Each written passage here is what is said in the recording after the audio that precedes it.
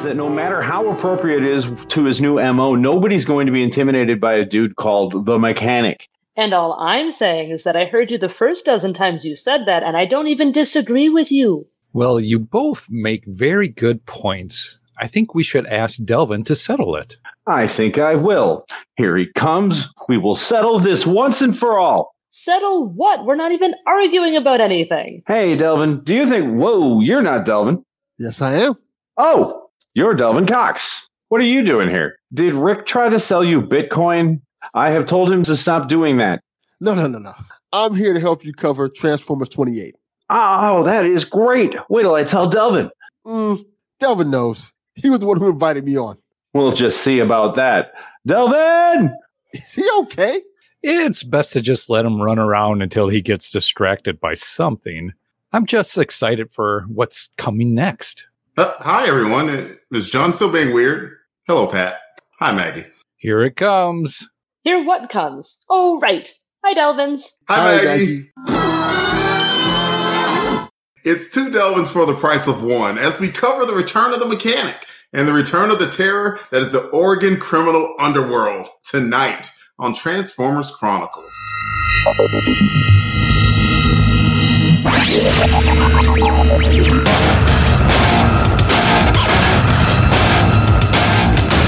Transformers Chronicles, the Marvel Years.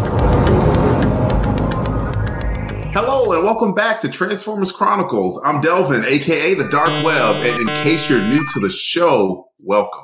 And let me tell you what this thing is all about. We're going for a wild, crazy ride, chronicling the awesome, wacky, and sometimes corny world of Marvel Comics, the Transformers. But I will not be going at it alone. Let's meet my chronicling companions, and today we have a full house. Let's start with the man who, despite his lifelong love of comics, has never encountered Marvel's Transformers until right now. And he wants to see what the fuss is all about, these robots in disguise. He is the founder of the Long Box Crusade. He is Pat Sampson. He is DJ Christatos. Welcome back, Pat. Thank you, Delvin. Thank you. It's great to be back. Wow, we got a full house here. I'm excited. Woo! Yeah, we do. Absolutely. Calm down. It'll be okay. Ooh. We'll make it through. I got to say it loud. I'm going to say it clear. Look. That was 2 episodes it's not ago. Too late. We're not starting on that again. It is not too late. late. You know what?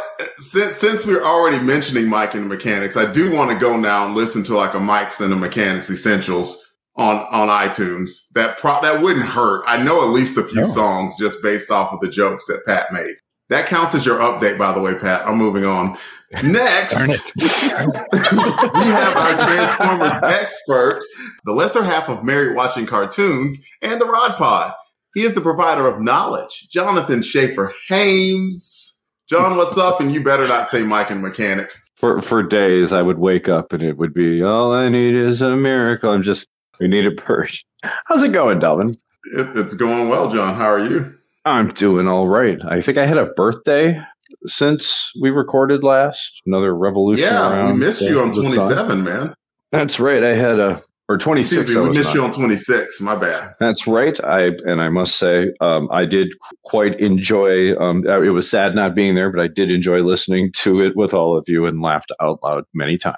So thank you for filling in without us. But yeah, did a lot of traveling up north to see my folks. Maggie and I got to go out in rural northern Wisconsin in a couple of touristy areas over my birthday, which is over the 4th weekend. It was a really nice time. And Transformers related, we found an RC of the new toy line and got that. So that was my Transformers related birthday thing. How about you, Delvin? What you been up to lately? I've been up to promotions. I just this past Saturday received my purple belt in jiu-jitsu. Oh, nice. And That's right. I am super freaking pumped about that. That took a lot of hard work. I've basically been studying for this test the better part of a year now. And our instructor makes it very tough for a reason, because it's kind of his personal line of demarcation between who is serious about the martial art and who isn't. And so was very, very honored to receive that belt. So I would have been in class tonight, but I partied a little bit too hard and got sunburned to hell. Oh. Me and Carolina Sun do not get along. I don't know what it is, but like I will not be doing any partying anymore outside in Carolina with my shirt off. I freaking blistered. Just horror show. You don't even want to know about it. Just the important thing is the I've good been told news is that the too. purple I shouldn't be outside with my shirt off either. It's just not a good sight. I'm not built like you, Delvin. I know, Pat, 10 push-ups a day. Just start 10 push-ups. You do that, next thing you know, beefcake. I'll be transformed. Yeah, beefcake. Yes, that's all you need. That's all you need. We got to keep going. The house is full and we're only 60% through.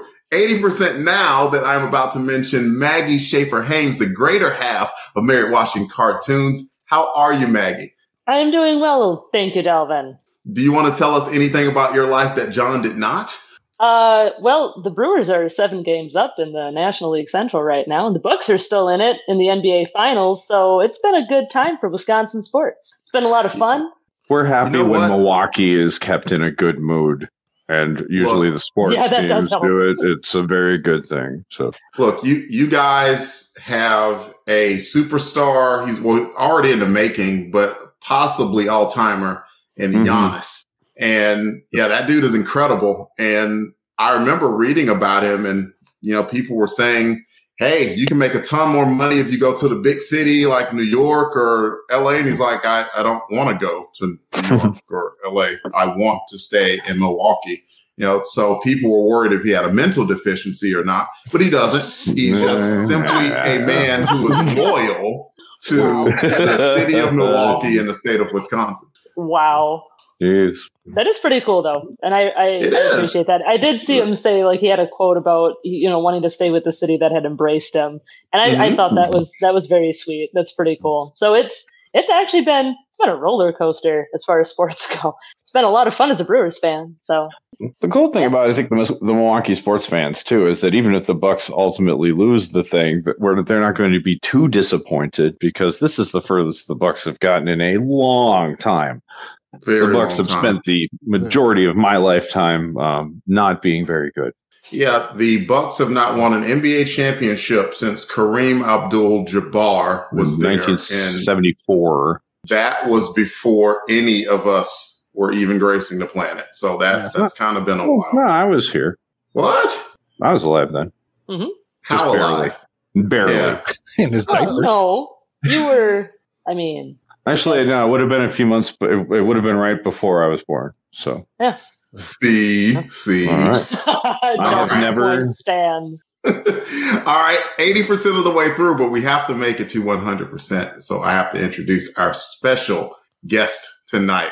That would be Delvin Cox, who is all over the podcasting land, but best known for his podcast, The Delvin Cox Experience. Welcome, Delvin. I think it's fitting to say it for this podcast, till all are one. Oh, we'll say that at the end, but till all are one, sir. Till all are one. Till all are one.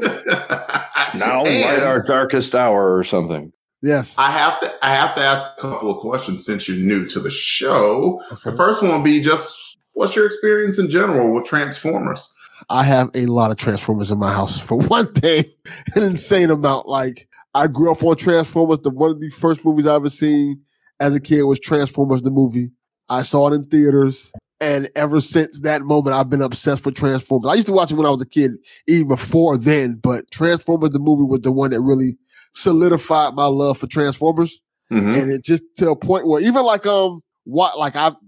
in my house, I have all the seasons on DVD and things like that. I have 6 versions of the movie, not the crappy live action movie, but the original 86 movie. I have. See, you can stop right there. Like, I absolutely love you just for making that comment, but keep going. All right, keep going. But yeah, I have the DVD, the collector's edition DVD. I have the remastered DVD that they came out with. I also have remastered Blu-ray they came out with.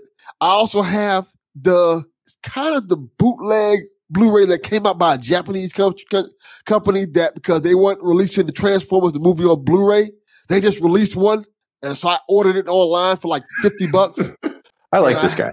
And I have the steelbook of it.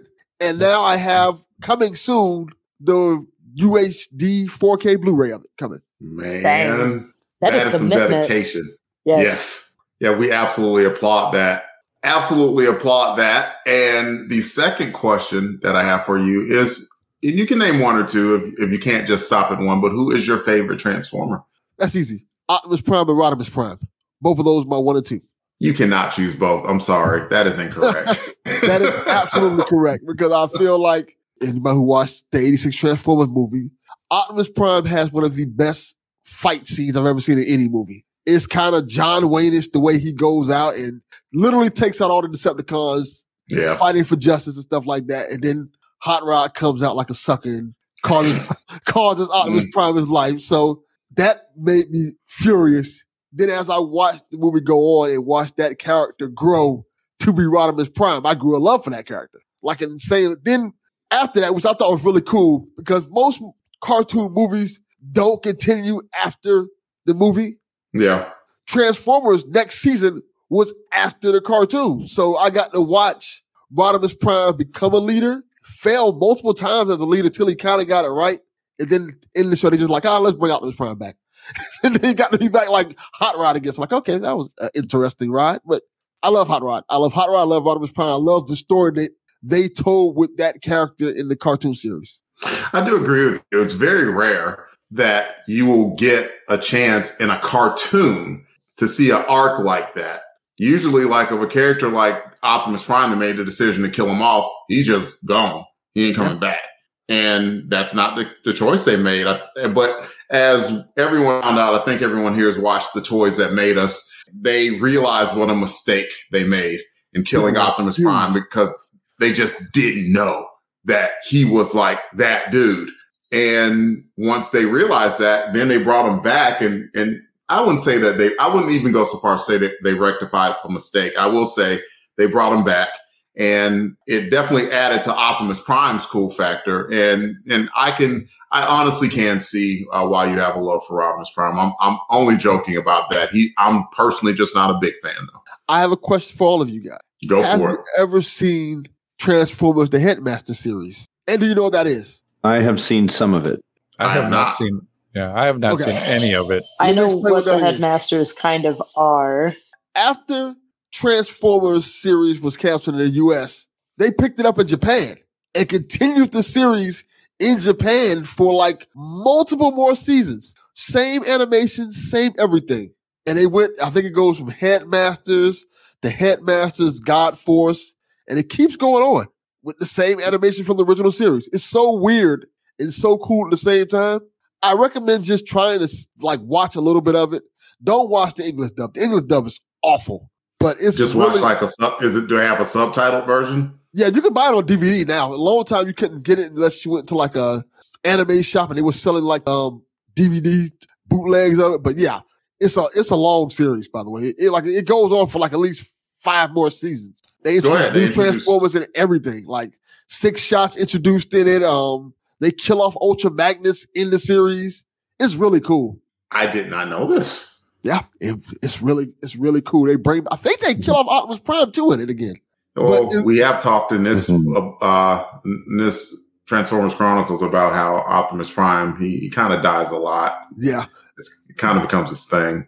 The funniest and interesting thing about this cartoon series, the Japan version of it, at least is as each season goes on, it becomes more anime-ish. Like the first season after, when they first took over the license of it, feels like another season of Transformers. Like it would literally fit right in with the rest of the seasons. But as it goes on, it gets more anime-ish and Japan-ish in terms of like, okay, the regular Transformers, no, now they can turn into like big giant robots and they can turn to like mech suits and stuff and carry swords. Like, okay, this is literally becoming Voltron at this point. Well, dang. Well, Delvin, you have more than proven that you are fit for this show. I'm not surprised at all. And I should go ahead and read the mission statement, and let's start talking about Transformers 28. But first, the purpose of this podcast will be tackling all of Marvel's Transformers comics in order, starting with issue 1 and working our way to the series end at issue 80. we will answer any questions that are brought up to the best of our ability and see how these books we loved as a kid hold up to our cynical adult eyes. This podcast is guaranteed to be, you guessed it, more than meets the eye. So John, Maggie, Pat, Delvin, Ronnie, Bobby, Ricky, Mike, let's talk about the return of Mechanic right after this promo. That mechanic's poison. Never trust a big wrench in a smile. Girl, I must warn you, I sense something strange in my mind. Yo, situation is serious. Let's cure it cause we're running out of time. It's all so intolerable. Just intolerable. For 3 years, those casters of pods have thwarted my plans. I, Mephisto, simply don't know why I bother. Maybe some streaming will cheer me up. Let's see. Oh, my queue is a Brobdinagian shambles. These cartoons don't belong together. First, giant transforming robots, then colorful ponies. Bah, it's enough to drive one mad. Wait, that's it. That's how I'll conquer those casters. First, I'll drive them mad with the most insane, diabolical, cockeyed crossover comic ever. Finally, they will be mine. Mephisto versus the Podcasters 4, covering Transformers, My Little Pony, Friendship in Disguise. Yes, really. Featuring the Married with Comics Rod Pod podcast. Jeff and Rick present Unpacking the Power of Power Pack. Resurrections, an Adam Warlock and Thanos podcast. And The Outcasters, a Batman and the Outsiders podcast. Coming Halloween 2021. Autobots, my very best friends.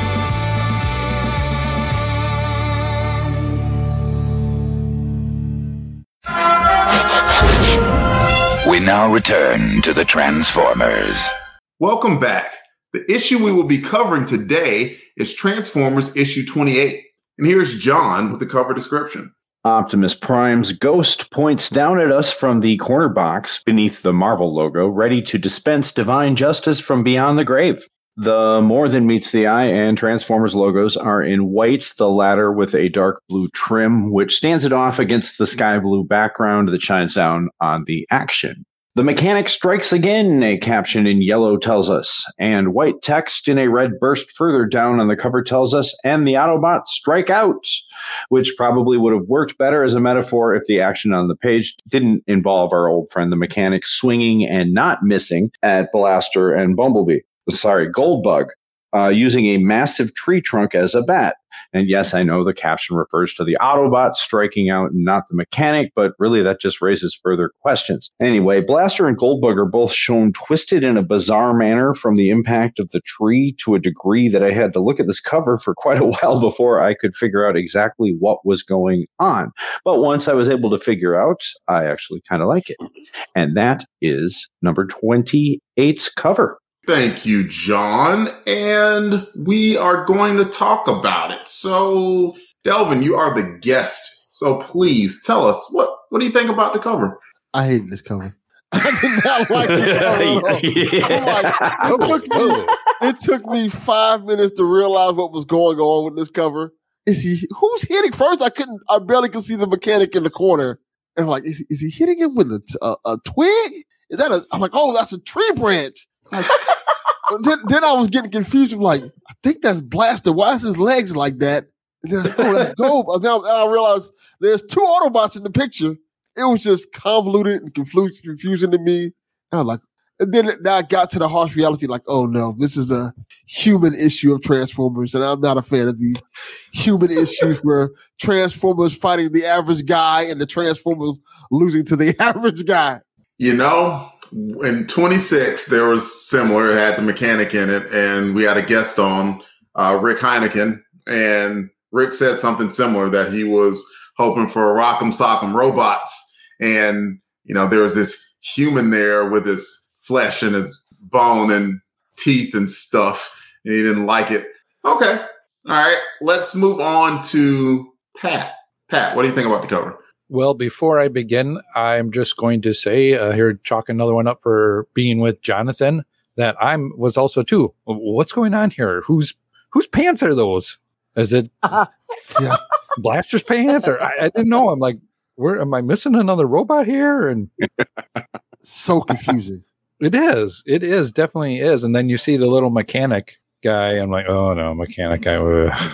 But I can see what they were going for with this, with showing him very small because the Autobots are large. So it makes sense that he's just kind of whacking him behind the knee once you figure out what's actually happening here. But the coloring is nice. So I like the blue, that white into blue burst that's going on. I think that's really cool in the background. But that's about it. Okay. Maggie? Yeah, I'm right there with everybody else. I was really confused by the cover for a minute. I had to look at it for a bit. I saw the legs and the tree branch and then Blaster, but I wasn't connecting those images together. But similarly, too, like once I figured out what was going on, I actually grew to really like the cover. My eyes just had to look at it the right way, but I like it well enough. I like the colors. I like the little tiny mechanic. I do like the text with the mechanic strikes again and the Autobots strike out. I like that repetition. I think that's kind of neat. I like the cover. I'm just kind of stunned. You know, somebody with some positive things to say. we will pass it on to John. Yeah, I mean, I didn't hate it, but I mean, it was really confusing. And I don't remember another comic book cover that I had to just look at for so long to figure out. I think part of the issue is the choice to have the mechanic down in the bottom right corner, which is the last place your eye goes. And then, so right when you're looking along just from a standard left or right, up and down way, the first thing you come across is these legs twisted in this weird way. And you're like, what am I looking at? And Goldbug's head, it took me a while to realize the angle I was looking at it. But then once I realized what's going on, it's like looking at like a optical illusion, drawing. And then once you see what it's supposed to look like, it all came into place. And it was like, it's a pretty fun action, like to you can finally see the ship. Exactly. It's a schooner. The sailboat. So yeah, I mean, but man, this is definitely the weirdest cover that I think I've seen so far. How about you, Delvin? Delvin Cox, like you're about to say something, so go for it. No. This is, how I feel about this cover. I don't like it. Okay. I do not like this cover at all. And I'm on the other side. I really do like the cover. And I don't know, maybe I have learned a lesson about people seeing things, in a different way.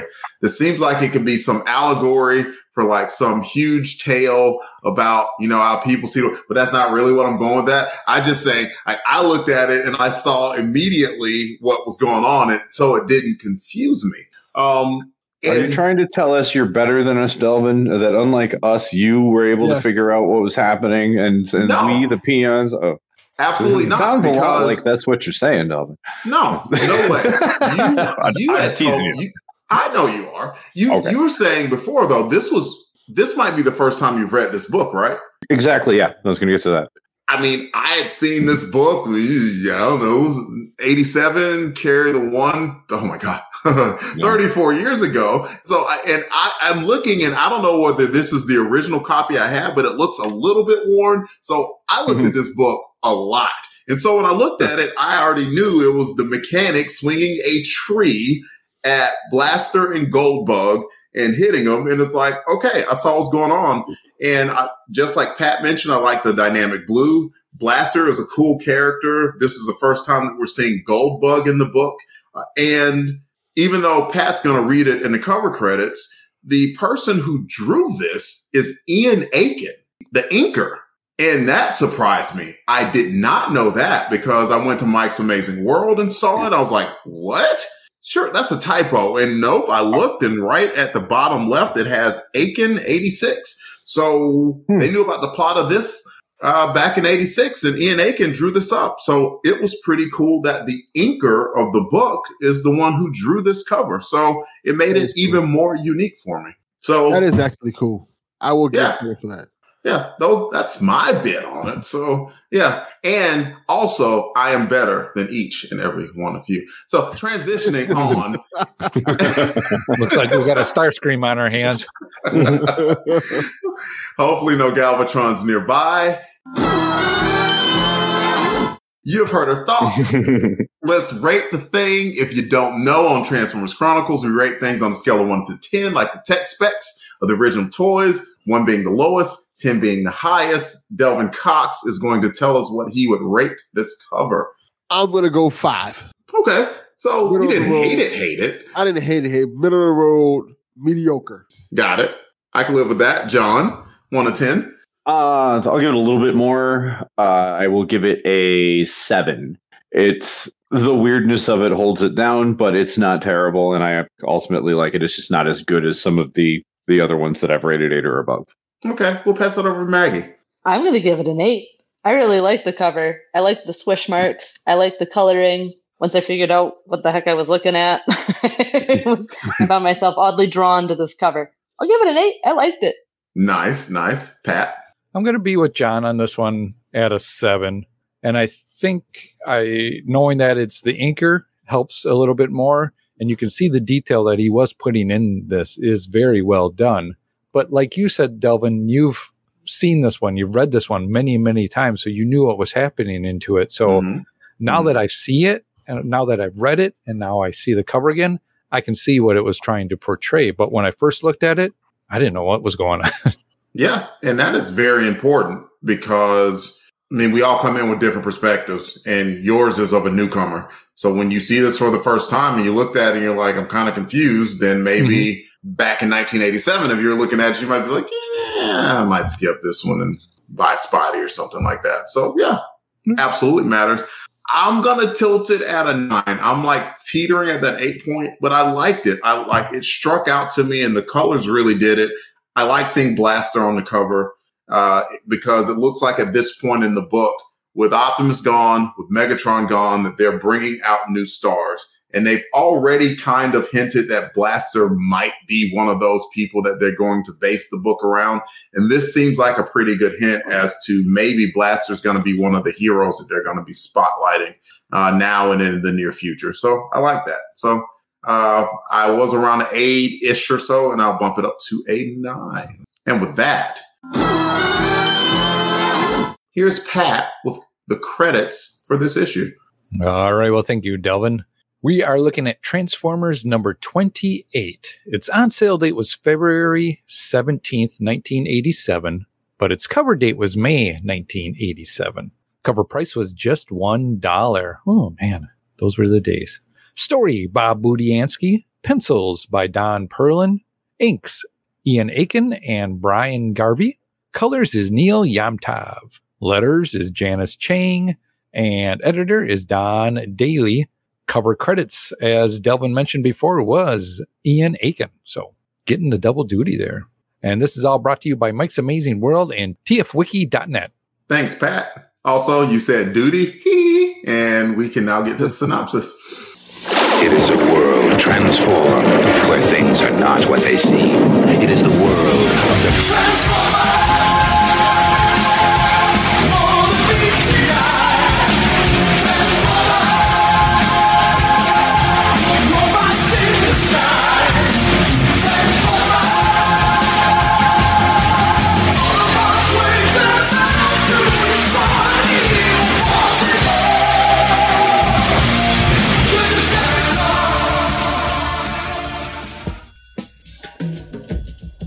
The title of this issue was Mechanical Difficulties. We met Nestor Forbes in issue 26 of this series.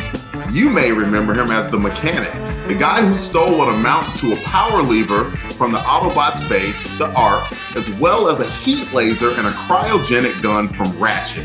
What has he been doing in the meantime? Well, stealing stuff, of course, and he has caught the attention of 2 entities. One would be the Portland Police Department. The other would be the Autobots, now led by Grimlock. Let's talk about Grimlock for a second. His style of leadership seems to be different from that of the deceased Optimus Prime. Was that, Delvin? It's trash. We'll get to it. Grimlock orders Blaster and Goldbug to retrieve that which the mechanic has stolen and will not take failure of any kind as an option. On the side of the Portland PD, thinking that the mechanic may be in cahoots with the robots, the orders they have are to stop the robots first, get to the mechanic second. With both of these factions having their own way to track the mechanic, the stage is set. When the humans and Autobots don't work together, the mechanic gets away. When they do work together, thanks to Blaster's smart thinking, they are able to thwart the mechanic's grand scheme of weaponizing vehicles and selling them to the highest bidder. The mechanic does escape, however, still geared up. Blaster and Goldbug, not eager to return to the Ark to face Grimlock's wrath, head in the opposite direction and on to other adventures.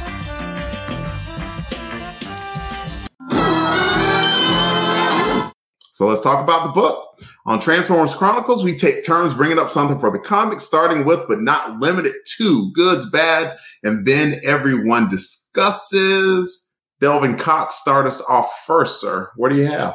Let me start first and foremost saying I hate the mechanic. I wish that Blaster if Blaster would have just shot him. You ain't got to kill any of them. Just kill one. Just kill this one, and we can solve this problem immediately. But I will say this. I do like this different dynamic of the Autobots being led by Grimlock in terms of how he is so different than Prime and even Rodimus Prime for that matter, where he is kind of like no, you do things my way, there's going to be consequences for it. There is no conversation about it. We don't necessarily care about these humans. Yeah, because he constantly says, like, yeah, if they get in the way, just kill the humans. It's like, yeah, he did. Almost Decepticon in a way. Mm-hmm.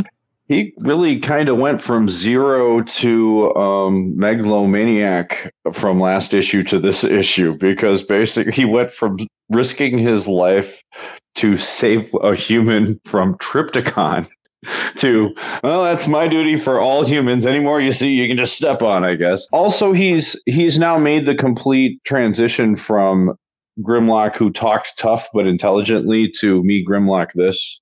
His personality is going to shift even more so going forward from here in the comics too. Yep. Basically, you could just put on a tap out t-shirt and be done with it. Pat, what do you have? I'm going to agree with Delvin Cox on this, that the mechanics, it's like, oh man, who is this guy? Is the best human so far that they've been able to hold their own was Circuit Breaker. Circuit Breaker, yes. And, and that was a great character. And it was really a good build up to Circuit Breaker coming around and just what she was all about. Mm-hmm. And this mechanic guy is just like, come on, this guy, he's a chump with a powerful weapon or what, it's like, I don't know, disappointing to me. He's peak 80s comics. Yeah. Like I can easily see the mechanic like in a Hostess commercial. Hostess pies and Spider-Man webbing them up. Oh, it's like somebody who fights Howard the Duck. So it seems like the consensus is not many people are fans of the mechanic. Will he be back fair again? enough. I'm not saying one way or the other. I'm not even going to try and sway as much here. We got a full house, so I'll be more of the facilitator. Is he going to be back around again? I don't think so. No. Did they shoot him? No. Did they forget about him? Damn.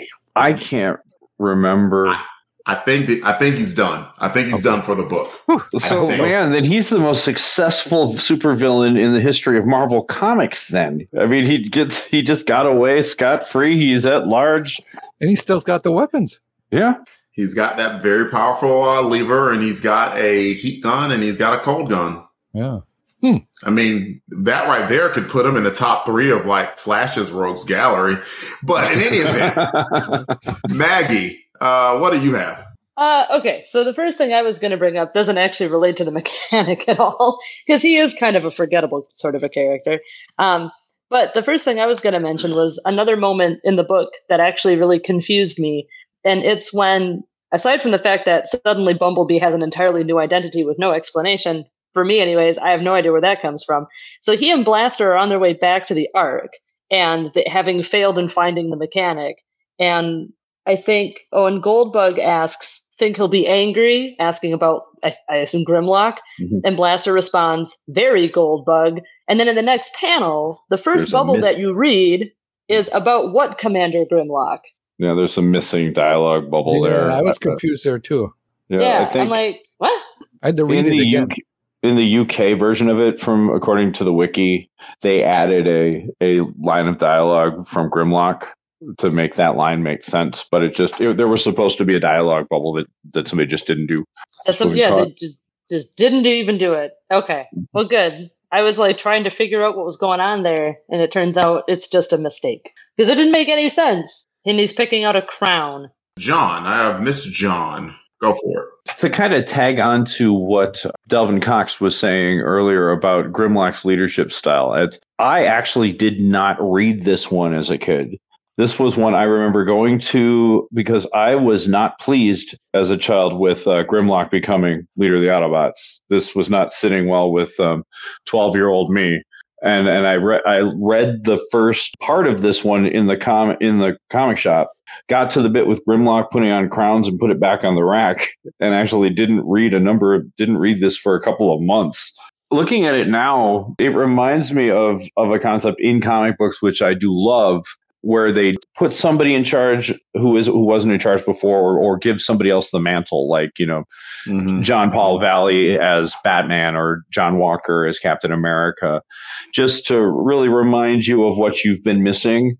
The old thing, and you can really have opportunities to tell good stories that way, usually by, having the one, in this case, Grimlock, try and fail and struggle, and then ultimately, succeed and be replaced would be the way the arc would normally go. We're not going to see quite that, but I'm not going to spoil anything. As I recall, as this it goes in a little different way than the normal one does. So it's going to be interesting to read now, not having that instant hatred for the concept that I had as a kid. It's interesting. Grimlock was pretty dang heroic in issue 27 in doing the things that he did. And he immediately reverted to a different form in issue 28. Interesting choice to have him as a leader, that's for sure. And it doesn't seem like it's the most popular decision right now with the Autobots, but there could be other things to talk about in the book. We're going to start it back over with Delvin Cox. Well, I thought the issue in general was just fascinating. Like I said, this whole dichotomy of focusing on two Autobots, Goldbug and Blaster, I thought was pretty cool. I like when you have issues like that, honestly. I like to see the camaraderie between two Autobots that are not necessarily mainstays in the series. I love Blaster for one thing. I thought Blaster as a kid was super cool, and I like that this issue focuses on him, and he seems, for the most part, in this issue, very intelligent and very smart, and he's the one who kind of solves the problem at the end. Like, hey, we're not going to solve this problem if we fight each other. The only way we're going to get through this is if we work together. And he kind of is the big hero in this issue. So I thought that was cool because you didn't really get to see that in the cartoon series except for that one part where in the movie that everybody knows and loves where Perceptor is getting jumped and Jazz and Blaster pulls out all the tapes. You don't really get to see Blaster kind of shine. So I thought this was cool. Yeah, I want to add something to that. And that was, to me, one of the biggest moments of the book because humans and the Autobots, they just weren't getting along. And sure enough, they saw Blaster about to fire and he just puts his gun down and just said, go ahead. And they were like, well, dang, he's not fighting. Maybe there's something to him, and it stopped them. And then they actually were able to work a plan. I loved that moment. Delvin, how familiar are you with the original series of Transformers, this run of it? I haven't read this series in so long. I can't tell you anything about it right now. Like literally, I probably read it maybe in its first run and never read it again since then. And I was probably like, when did this come out? This book came out in 1987. The series started 84. 84, I was 4 years old. So I was probably reading it then. Yeah. And from 4 to 7. So I couldn't tell you anything about it right now, honestly. Well, I was mentioning it because Blaster had a pretty heroic moment or story arc when they first shifted the story back to Cybertron. This was in issue 17 or 18. If you're interested in going back and looking, and for anyone else who might be listening to the show for the first time, let's pass it to Pat. Pat, what do you have? I like the character moments, the character building, as Delvin mentioned as well, too, with Blaster and Goldbug. I thought that was very interesting. And to find their situation where they're at the end running away from being with the Autobots and Grimlock, because as mentioned before too, that he was really rubbing me the wrong way. I'm like, man, where's my Optimus? This is not sucks. Yeah. It's like, dude, you just can't say that. These are you guys. What are you doing? And I'm like, oh man, I hope it does become something like John mentioned. And I could see that where that's the way I started feeling like, oh man, I want my Optimus back. I don't want this guy. I want Optimus back. But so Pat, I want to bring up a point. Do you remember in issue 24, he died and you're kind of like, he died and like, didn't really have any emotional attachment, blah, blah, blah. And now in issue 28, maybe you're starting to see the type of character that Optimus Prime was now that he's not here. You know what I'm saying? Yeah. Oh, it totally. But until I get to this point and you got that person in that replacement that you can do that comparison to, that's where my head, I start thinking more about that and going, man, I just don't like him. Especially when they're dumbing him down now too. It's like he was a better character way back when he first showed up, when the Dinobots first showed up, than what he is now. I think, don't get me wrong, they're really cool. But they're really cool characters, but he's just not. I don't know. He didn't make a great name for himself this issue. There's not really much questioning that unless you just like, boneheaded autocrat leaders. And I don't know. Maggie, you don't have to add to that subject, but you could add to any subject you like. Well, what do you have to add? Well, I was gonna anyways. Go for it.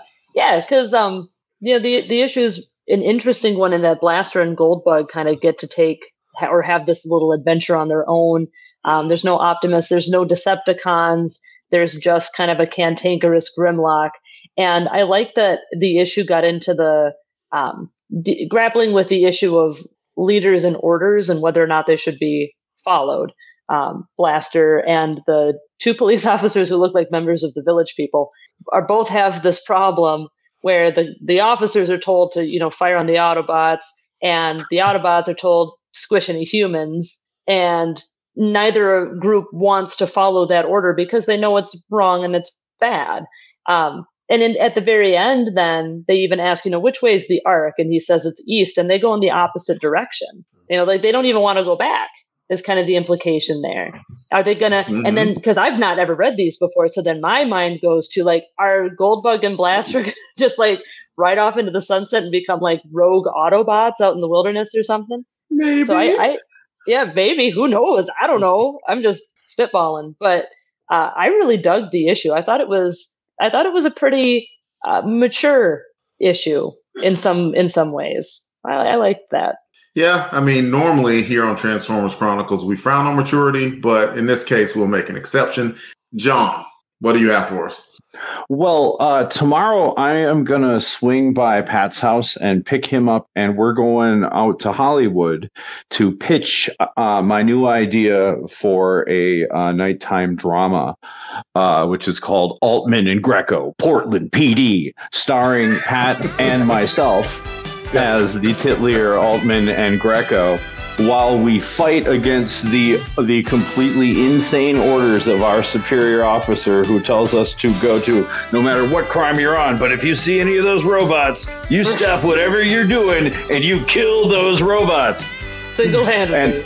And he is totally racist against robots, which is okay because Greco, it completely looks like an Irish cop caricature from like the 1950s. So it shows up and we'll be fighting against our mortal enemies, Deadhead and Fuzzy, and with my catchphrase of "What seems to be all the problem?" Then I'm telling you, we'll make millions. I like this idea. That seems way too well thought out, actually. I've not heard that plan before just this moment, so... I think I could pull off that hat. I think you could, that's what... An Altman, yeah. I'm a little hurt that there's no part for me in that. Well, it could be, we could do some gender, swapping and for the characters, for the reboot. That's generally how it goes. So Thanks. You could be Altman or Greco. Yes. Or you could always, there's always a love interest Like you could be the I character. don't want to be like, the love interest. I'm worried about you, I'd rather Altman. be the mechanic. I'm worried. Gender Those bend the robots mechanic are role. I'll eventually play going the to get mechanic. sick. It'd be great if the mechanic was a woman. That would have been cool. Ooh, Maybe it would see, have been then very you could be the The nemesis. mechanic could be a woman. I mean, the power Yeah. lever, you can pick up all sorts of stuff. So there you I go. can't be a mechanic, but yeah, other Look, women. Maggie the mechanic is very, very alliterative. So I think you're kind of There you stuck go. there, Maggie. Yeah, Now, yeah. as for the comic book, lady and gentlemen, is there anything else that anyone else wants to add? I don't want to belabor the point too much because I'm sure we could talk about it much, much longer. But does anyone have any other finer points that they want to bring up about the book? I have a question. Go for it. Why? I don't know if I missed something, if I didn't read an issue, but why is Bumblebee now Goldbug? You didn't miss anything. Did that just change in the books with, I think John mentioned something about a G.I. Joe issue. I have a feeling that if we all hold tight here, Oh, that's right. we might get some information in that very regard, like That's a highlight or spotlight, if you will, may be If you shown will. upon that transformer. Okay, cool. Yep, we got it covered. It's a doozy. Pat, Delvin, do y'all have anything? I'm stuck on this Goldbug thing now. Kind of. It's like, 'cause I'm thinking in my head, I'm thinking of like how it happened in the cartoon where he just showed up like, "Hey, I got a paint job." Yeah. We just watched that today. Yeah, we just watched that episode before we started recording, so kind of get into the Transformers and the Goldbug kind of mindset. And I that's was like, all he does. he just gets a new paint job and he suddenly gets this whole new identity. He's an entirely new person. Then now. that's what you Okay. shall be. Yeah, Optimus deems it so. That's literally what happens. I'm like, huh? Yeah. It happens many times in battles before. Now, like, I got a new paint job. They upgraded my chassis. Like, oh, yeah, okay, you're a new Transformer now. Like, that's how it works. It's like His mask is different. His face is a little different too, ain't it? Mm-hmm. His face is different. Transforms in into the this- same VW bug. But Right. Well, the one I get at this a little bit more today. The art on Goldbug isn't quite finalized yet. You're going to see it change. They mention it in the collection. They weren't on the same page with what he's supposed to look like. So at this point, you've got Goldbug's head on Bumblebee's body transforming into Bumblebee. About halfway through the next issue, he'll change into what his new form is, and I like the way they make his form eventually look like in the comic, anyway. Goldbug essentially is Bumblebee with Botox. That's really what Exactly. Wait till you hear his Botox and stats. Implants and Botox. I kind of like his head. His head looks neat. I kind of liked Bumblebee's new look in the issue, even though it was highly confusing as to why it changed out of nowhere. But I thought his helmet kind of looks like a knight, like a medieval knight's helmet. I thought he looked kind of cool. He's all I will shiny. definitely say it was interesting that they made no effort whatsoever to explain it. They didn't. Yeah. And Odd you would choice. think that either Bob would have written something in there or the editor would have put a note as in, you want to know why Goldbug is named Goldbug and not Bumblebee? Go to G.I. Joe vs. Transformers. But we're giving away a lot of stuff in John's Spotlight. I just know it. Anyone else have any other comments? I see some shaking heads. That's an excellent time for a transition.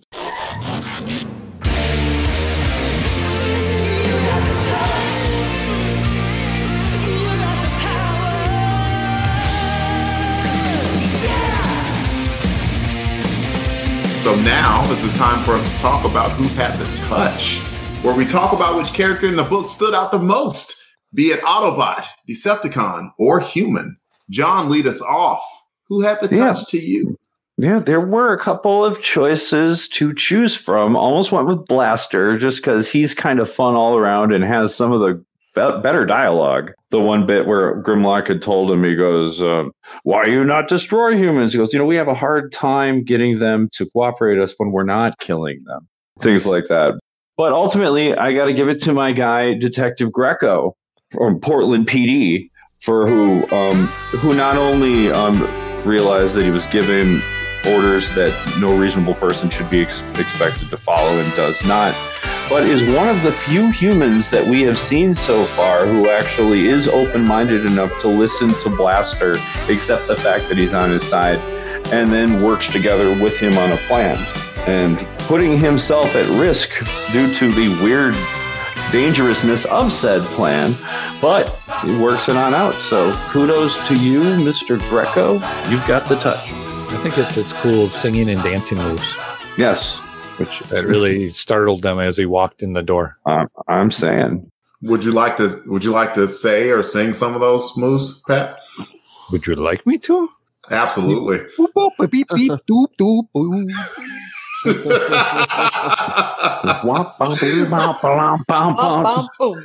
My night is made, and I opened that door. I should not have done that. But anyway, Delvin Cox, who had the touch for Transformers? My boy Blaster. Blaster, man. Blaster was cool. I still am amazed that a character as big as Blaster can turn to a boombox that small. It shouldn't work, but it works for that character. And I just like seeing him. Oh, he turns to a little boombox, then he's riding in with Bumblebee, going in little adventures and stuff like that. I like that Blaster was the voice of reason in this episode. And I like that he came in like, hey, if y'all go through that door, all you cops are going to die. And it's not even in question. So let's make a plan so all of us can live and we can get through this together. I thought that was a real cool aspect of him, showing him being a tactician as well as a kind of a leader. I thought it was dope. Nice. Pat, who had the touch? I'm going to agree with Delvin on that. I think Blaster this go around had the touch. I could see him as a leader. Maybe he does. I don't know. I think because he was kind of leadership-y kind of a person when he was on Cybertron. So kind of. While everybody was away. So I think he's definitely a good leader. But question I have, though, is when he transforms down to that small boombox and he's in the car with Goldbug, Goldbug's got a radio. So who gets to play the music? Oh, I would think they fight Blaster, over it all the time. Because Blaster's probably a louder boombox than a car stereo. That's my guess. For sure, Blaster. I was going to just stare at Pat awkwardly and then transition it to Maggie. But as Goldbug, he's the car. He can just go, you know what? You don't like the music? You get out here and you can walk. What if Blaster was inside of Jazz and Jazz wanted to play Madonna and Blaster wanted to play Maggie? Rick Springsteen. Yes. I'm also going to give it to Blaster. He was pretty cool in this. I like that he was I'm going to agree. He was the voice of reason. He was the one that said, we're on the same side here. He kind of set the record straight that the Autobots weren't working with the mechanic. And he goes out of his way to save the humans and to disobey Grimlock's orders. And he's kind of the focal character, I think, of the issue. So I give the touch to Blaster. Master Blaster. He runs Bartertown. Little known fact. I feel like I should know that reference. You don't know Mad Max? Mad Max. No, missed it. You got to go on Rick's show way more often. It went beyond Thunderdome to him. Look, we've discussed this before. I could be like the subject for Rick's show. Rick could start every time. Delvin, you haven't watched this movie? And I'd be like, I didn't. I didn't watch it. I didn't. But okay, the touch. Blaster, I agree with totally. And what set it apart to me, it was looking like it was going to be another contrived battle. They had already had one where the humans and the robots were getting in the way. It was ramping up to be that way again. And Blaster this big freaking electro scrambler gun that he has just puts it on the ground and raises his hands. It's like, fire away. And as soon as he did that, it just diffused everything. Because it showed, look, I'm not here to fight you. I'm coming here in peace. And that allowed them to salvage a win for the day, if not for the Autobots, at least for the Portland PD. And it allowed them to shut down most of the mechanics operations. So that was good. I enjoyed that. Man, the Portland PD works harder than any in this country. I mean, with the sheer amount of gangsters they're constantly fighting, whether or not they find Megatron. But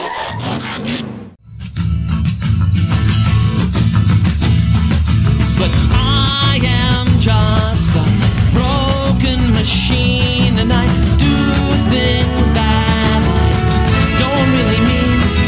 If we have talked about the touch, then someone had to be out of touch. We talk about the character that was the worst in the book, and they should have to take the fall while their boss man gets away in the segment called Less Than Meets the Eye.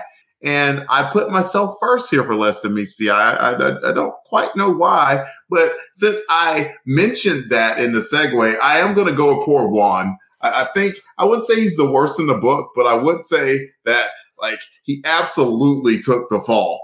And like he was just a henchman. He didn't even have any of the tools. He didn't have the cool guns. He didn't have the power lever. He had nothing. And yet he's the one that's about to take the fall, and the mechanic got away with all of it. I mean, and come on, it's not like the mechanic can even run fast. So yeah, I feel bad for Juan. So Less Than Meets the Eye for me. John, who's Less Than Meets the Eye? Man, again, there's a lot of candidates in here. I mean, not so much as worst in the book, but everybody kind of takes turns passing the idiot ball around for a little while. I mean, Goldbug's like, what's in this door? Whoa, a magnet. And Blaster, even though as much, of cool stuff he was doing throughout this, when he gets them together and makes the plan, let's break this plan down. Shall we? He goes, okay, so here's what we do. You there, cop, I'm going to transform into a thing. You're going to walk me right in there to a bunch of armed mobsters. And then I'm going to fire my electro scrambler at all of those guns, and the cops are going to charge in, so that rather than the guns shooting at them, they will shoot in random directions. We'll hope that it's not where you are. Luckily, it wasn't, and they all shot at itself, and everything did turn out okay. But I mean, maybe go back to the drawing board before you come up with that plan, Blaster. But ultimately, I'm giving it to the mechanic because I don't know. The mechanic is, let me say, just not the most compelling of Bob Budiansky's creations. I mean, he's trying. I kind of almost admire the fact that at least he's going with a little bit more of a mechanic sort of thing in this one than the last one. But ultimately, he's just a portly dude who stole some of Ratchet's stuff. And so the mechanic is who I give it to. Maggie? So I have written here on my little card, Less Than Meets the Eye, Grimlock for being a bad Dinobot. I'm going to give it to Grimlock because he gave the order to squish the humans if they got in the way. He threatened to punish Goldbug and Blaster if they failed in finding the mechanic. Clearly, he didn't retain any of the previous qualities he had kind of learned in the previous issue. Those just completely went out the window. And he's just kind of a despot now. And it makes me wonder, though, because it doesn't seem as if Grimlock's reign is going to last very long. And if that's the case, who's gonna overthrow him? Now that Optimus is gone, and we ostensibly forever, wink, wink, nudge, nudge. But who's gonna take over? Is Grimlock going to is he gonna lose his position, or are they gonna keep him there? He's already dividing the Autobots because Goldbug and Blaster headed off in the opposite direction of the arc at the end of the issue. So I'm interested to see where that goes and how that pans out.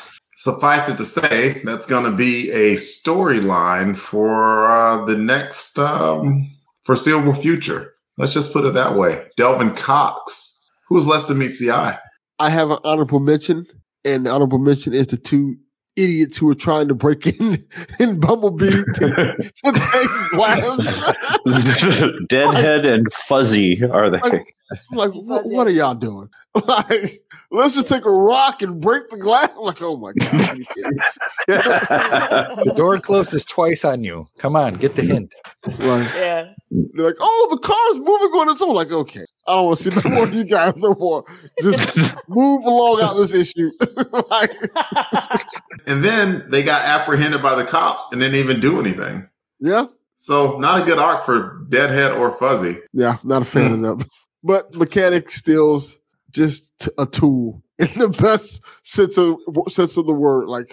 He feels so much like an 80s comic book character where hey, we don't want to show you somebody too violent or too scary. So let's give you a fat guy with what looks like a wrench. Call him the Mechanic. This is the bad guy. We got these big Transformers facing this fat guy with a wrench. Peak 80s comic book. That's awesome. That'll be in the Pat? Sweeps Weeks episode of Pat and Maya's new show, Altman and Greco, Portland PD. Yeah, they met Pat, their good luck biggest following challenge. that, Here dude. it comes. Fat guy with a wrench. I'm tossed between the Mechanic and Grimlock. It's a toss-up between those two right now. So they both, to me, get, less than meets the eye because that's how they were. You can go a little further. Why? Well, Grimlock, like Maggie said, just because his leadership skills were just horrible. When I thought I'm coming off of what he was, so now he's acting this way, really just totally different than what he was. So that's why for that. And the Mechanic just, that's a really lesser character here that I think they could have put somebody else in there than the Mechanic, and it could have just been a crime story or what, you know what I mean? But I do. Maybe Joey Slick could have made a run or something, but they had this Mechanic guy and he had the power lever and stuff. So at least they remembered it.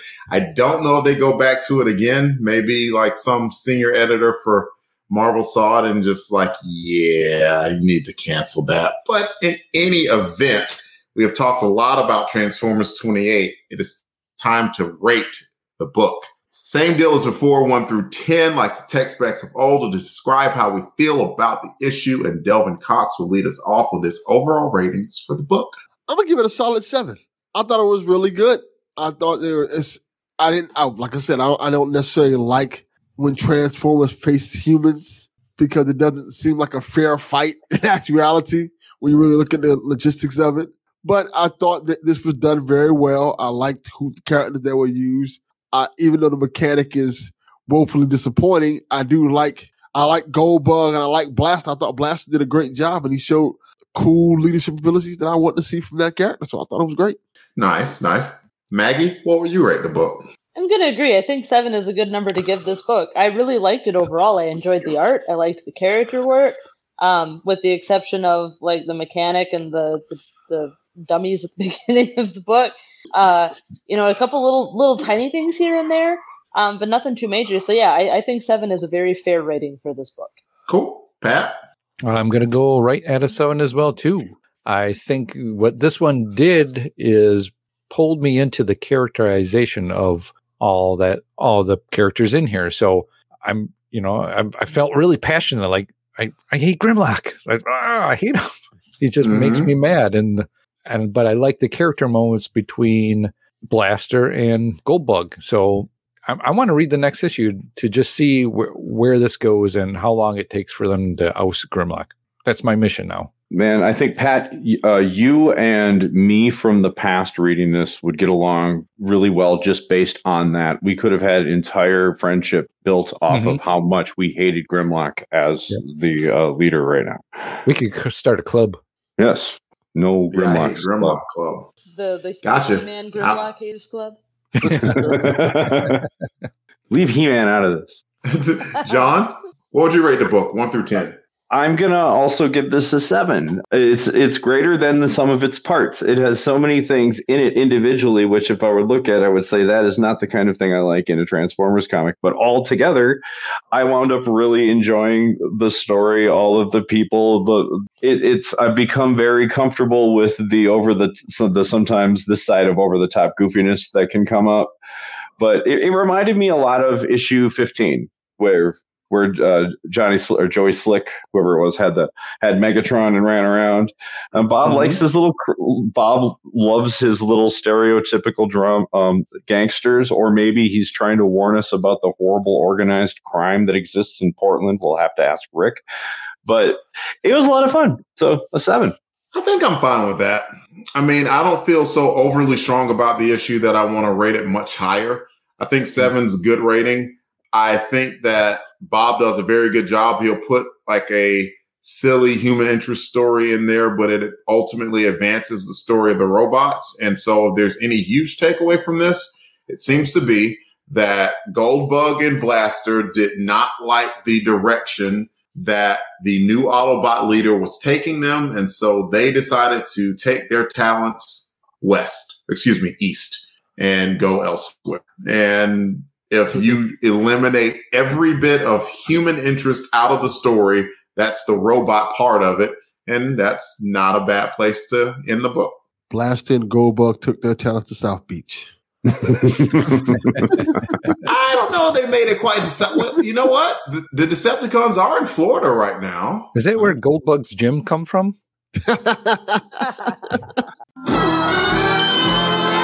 We can and never will leave you without John's segment of the show called Transformer Spotlight, where he discusses a particular Transformer, which was featured in today's issue. All yours, John.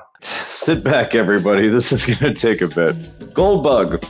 Here's what you'd see on the back of Goldbug's card on the original toy. His allegiance is Autobot. His subgroup is Throttlebot. His function is Espionage Commander. He's gotten a promotion since Bumblebee's function being Espionage. His motto is, to know others, you must know yourself first. Has the mind of the Autobot Bumblebee, but new, improved body. More serious, assertive, mature than he was. Realizes what others think of him isn't nearly as important as what he thinks of himself.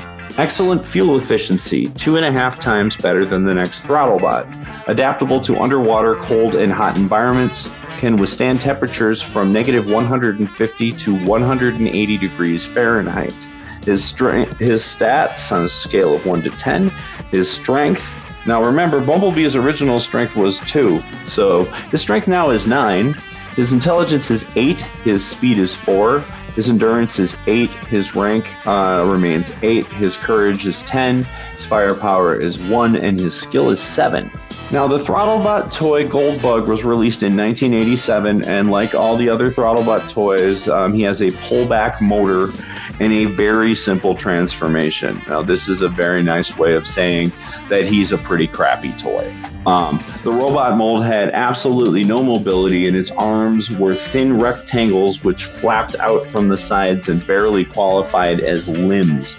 The entire action of the toy was that you would pull it back and it would drive forward and then kind of flip itself up in a really lame version of the jump starters and the battle chargers that were already out too. But the vehicle mode was not designed to look like the penny racers that the original Minibots were, so its variation on the Volkswagen Beetle was much more realistically proportioned, actually.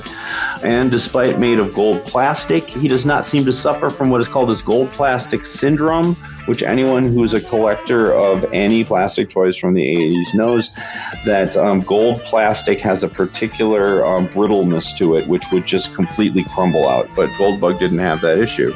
So, yay, if you bought this lame toy back then, you still probably have it. Though the other Throttlebots seem to have always been intended to be new characters, Goldbug's head was based directly on that of Bumblebee's original toy. And Bumblebee was the second Transformer to be given a second toy. Hot Rod and Rodimus Prime being released the previous year, and Megatron and Galvatron also. Now, the Throttlebots were also part of what was called the Decoy promotion in 1987, and the carded toys came with a soft rubber figurine along the lines of those little wrestlers or mutants, little doll things that you would find in vending machines. They would be like little robot versions in that plastic, and it was like they had an Optimus Prime and an Ultra Magnus and a Galvatron, and they were supposed to be little decoys that you would send out, and apparently it would fool the other side in the little mini comic that came with it. The Throttlebots were the only team to come with either Autobot or Decepticon decoys. The other toys in the promotion only came with decoys of the same faction they belonged to. So, to begin answering the many questions you have about this guy, here in the Marvel continuity, like we're about to find out, his origin's a bit complicated. In the United States books, he became Bumblebee in the G.I. Joe and the Transformers miniseries. A comic we skipped here on Transformers Chronicles because it's not very good. But anyway, during that, the G.I. Joe team blew up Bumblebee, thinking he was a threat. And after realizing the error of their ways, the G.I. Joe mainframe, with the help of Ratchet, rebuilt and improved upon his design and left him with a more powerful chassis. So he took a different name. In the UK comics, where they would fit in their own stories along with reprints of these, they would intersperse them. They don't have G.I. Joe over there, they have Action Force, and there's rights weirdness which led them, the G.I. Joe and Transformers mini were not available in the UK until years later. So Simon Furman had to write an issue in which a being called Death's Head, yes, blows up Bumblebee, and he is rebuilt into Goldbug by Wreck-Gar. You know, the UK books were on a different level sometimes. But For real? For real, yeah. Death's Head, yes. Created by Simon Furman, who is Death's Head 2 anyway, is in Marvel Continuity regular.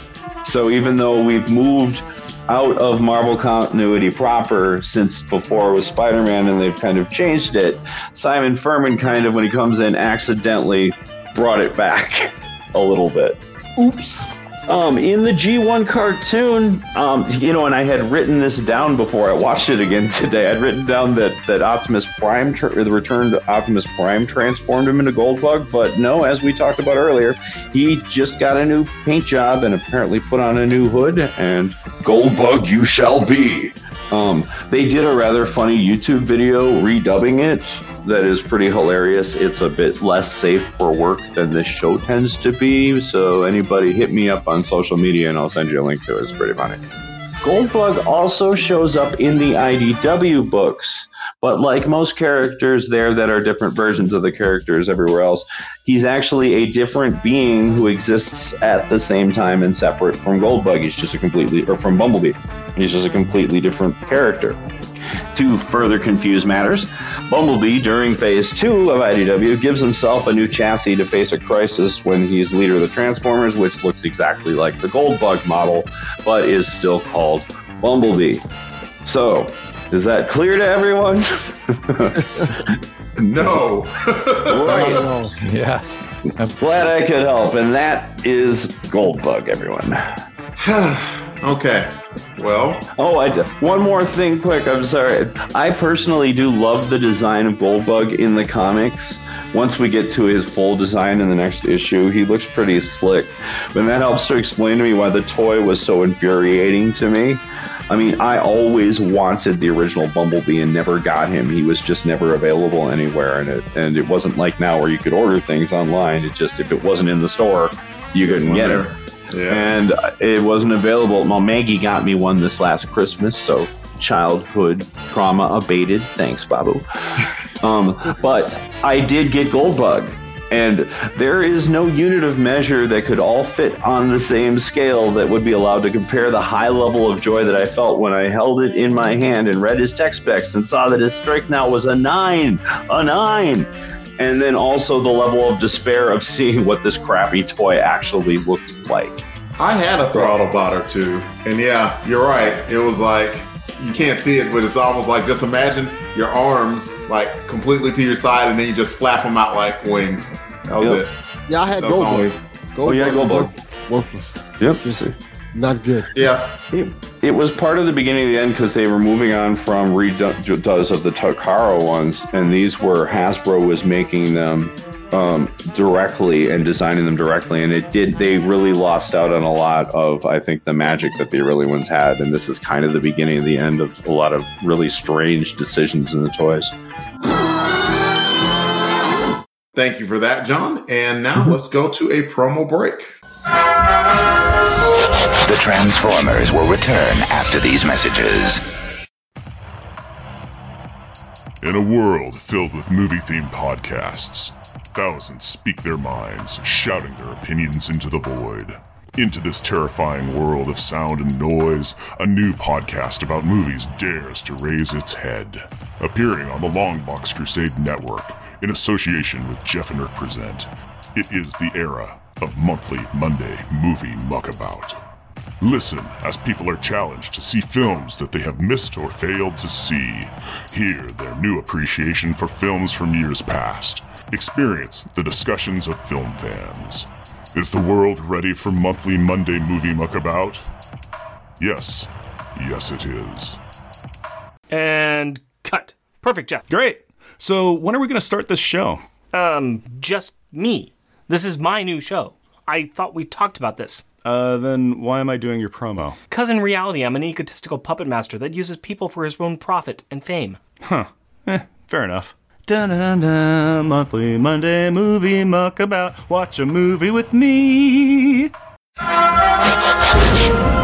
We now return to the Transformers. And that's the show. Please come back and join us for the next episode where we discuss Transformers issue 29 and we see the debut of the Triple Changers.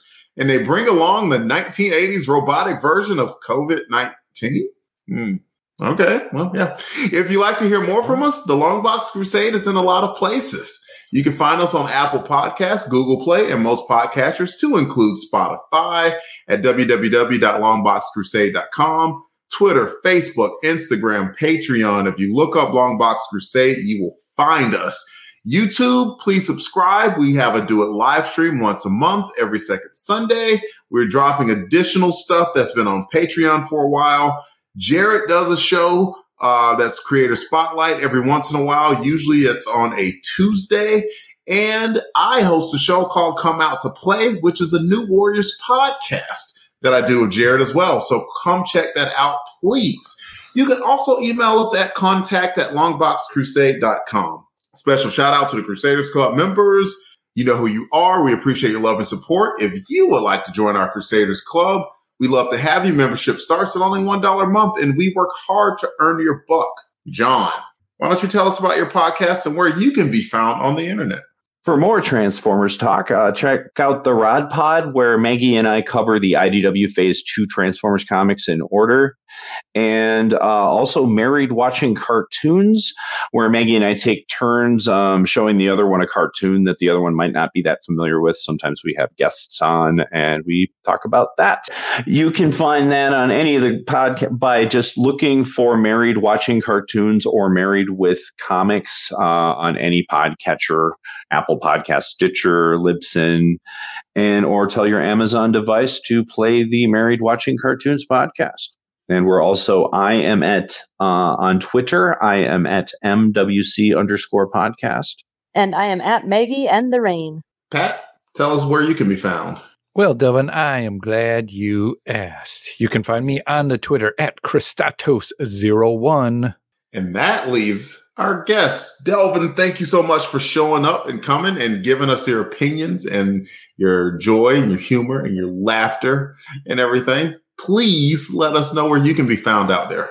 You can find me on Twitter at Delvin_Cox and check out the Delvin Cox Experience anywhere you get podcasts. Very well said, sir. Thank you to everyone for listening in. I can be found on Twitter at DEE_RAY1977. See you next time. And remember, freedom is the right of all sentient beings. Till all are one. Till all are one. You got the touch. You got the power.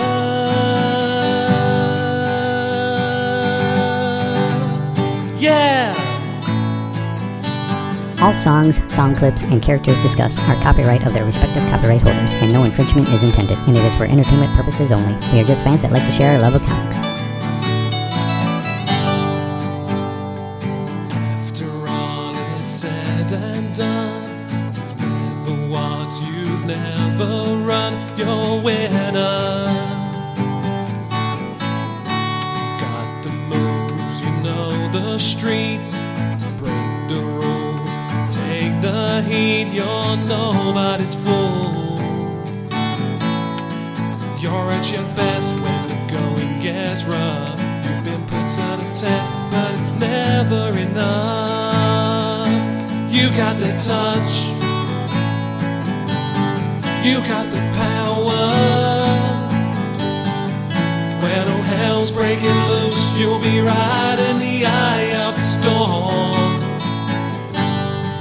You got the heart.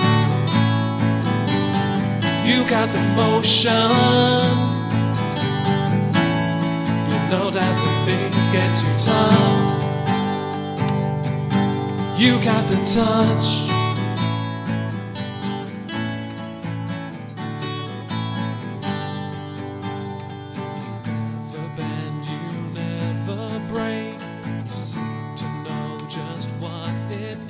You're a fighter.